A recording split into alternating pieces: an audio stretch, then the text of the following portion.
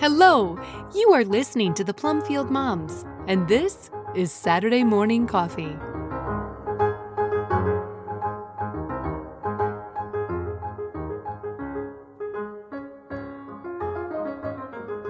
Anxiety Divides Our Minds, a reflection by Diane Pendergraft, originally posted on January 20th, 2024. All scripture quotes are from the English Standard Version unless otherwise noted. Therefore, do not be anxious about tomorrow, for tomorrow will be anxious for itself. Sufficient for the day is its own trouble. Matthew 6:34. I remember the incident that caused me to start thinking about this command in a way I hadn't understood before. It certainly wasn't that I had never had anything to be anxious about before I was 30 years old. As a child, even before my parents divorced and we moved to 3 different states in 2.5 years, my imagination manufactured plenty of anxiety for me. I was shy, I was afraid of the dark, and there were wolves and bears waiting outside to eat me as soon as I fell asleep. At the time, though I knew better in daylight, I wasn't able to analyze my fear.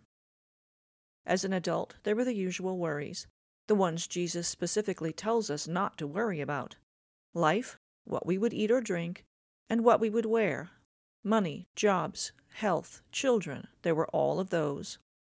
When the list becomes a day-to-day concern, it's possible to pray about it daily, giving them to God, then get up from prayer and start contriving ways to take care of everything ourselves. We can live this way for a long time while calling it faith. It was different when my husband went to war, because every day for months was a constant, conscious practice not being anxious. Of course, there were plenty of times when I gave in to anxiety about the future. It was certainly an exercise in helplessness, and winter nights are long and dark at 48 degrees north latitude.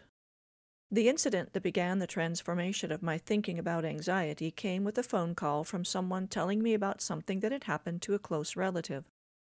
I was assured, everything is fine now, nothing to worry about, it's all being taken care of, we just wanted you to know.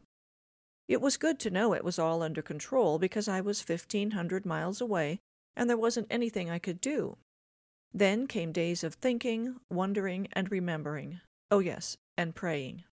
For weeks after, I would catch myself going about my daily routine and suddenly find myself in a room trying to remember why I had gone there. Each time I found myself distracted, I would have a talk with myself. What is the matter with you? Why can't you focus? I would answer myself that I didn't know. There wasn't anything wrong, was there? If I paused to interrogate myself a little more, I would realize, I am worrying about the incident. I was helpless to do anything about the information I had been given, but it was always at the back of my mind, causing me to try to go about my business while worrying it the way a dog worries a bone. The Greek word for anxious, merimnao, comes from a root that means a part. The definition is, quote, care that brings disruption to the personality and the mind, end quote. Isn't that exactly what being anxious feels like? Always word curious, I wondered where English got the word anxious, since it doesn't resemble the Greek word at all. It comes from a Latin root that means to squeeze, to choke, strangle, to vex, torment. Hoping for something a little less violent and perhaps more acceptable for a Christian, I looked up the more English-sounding worry. It comes from an Old English word that means to strangle. Just for fun, because I thought being concerned might be a little less violent and a bit more justifiable in a prayer meeting than worry or anxiety, I checked my dictionary. I realized concern can have several different meanings, but I did find it significant that the Latin root means to sift. I think sifting your mind would definitely cause disruption.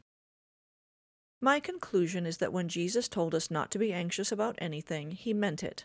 He didn't say, I really, really wish you would take my advice. I think you would be happier. Or, here's a short list of things you shouldn't worry about. The rest are up to you.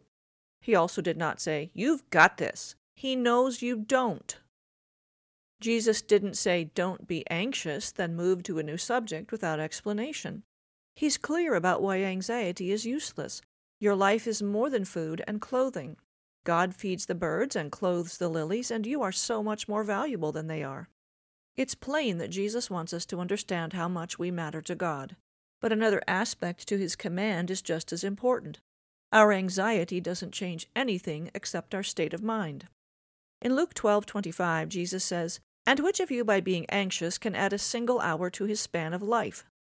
When I read this passage, I'm in the habit of assenting to this as I do to the fact that I'm more important than birds, and moving on to the end where he says, "For where your treasure is, there will your heart be also." I wonder if some of us like this verse because it almost sounds like it gives us something to do that's not quite like worrying. Do I think, oh good, I have no idea how many hairs are on my head at any given moment, but moving my treasure around will make me feel like I can control something? But wait, I skipped right over verse 26. Concerning adding to my span of life, Jesus goes on to say, "If then you are not able to do as small a thing as that, why are you anxious about the rest?" As small a thing as that? Adding an hour to my life is a small thing? To him it is. To me, this is the heart of the command. Jesus isn't suggesting that we would be better off to stop worrying. He's not only telling us how absolutely futile worrying is, he is also telling us how utterly and completely he is in control. Quote, "He is the image of the invisible God, the firstborn of all creation. For by him all things were created in heaven and on earth, visible and invisible, whether thrones or dominions or rulers or authorities. All things were created through him and for him, and he is before all things, and in him all things hold together." End quote. Colossians 1:15-17. If we believe this to be true, what does it leave for us to do? How do we put our minds back together? Quote, "Rejoice in the Lord always. Again I will say, rejoice. Let your reasonableness be known to everyone. The Lord is at hand. Do not be anxious about anything, but in everything, by prayer and supplication with thanksgiving, let your requests be made known to God. And the peace of God, which surpasses all understanding, will guard your hearts and your minds in Christ Jesus. Finally, brothers, whatever is true, whatever is honorable, whatever is just, whatever is pure, whatever is lovely, whatever is commendable, if there is any excellence, if there is anything worthy of praise, think about these things."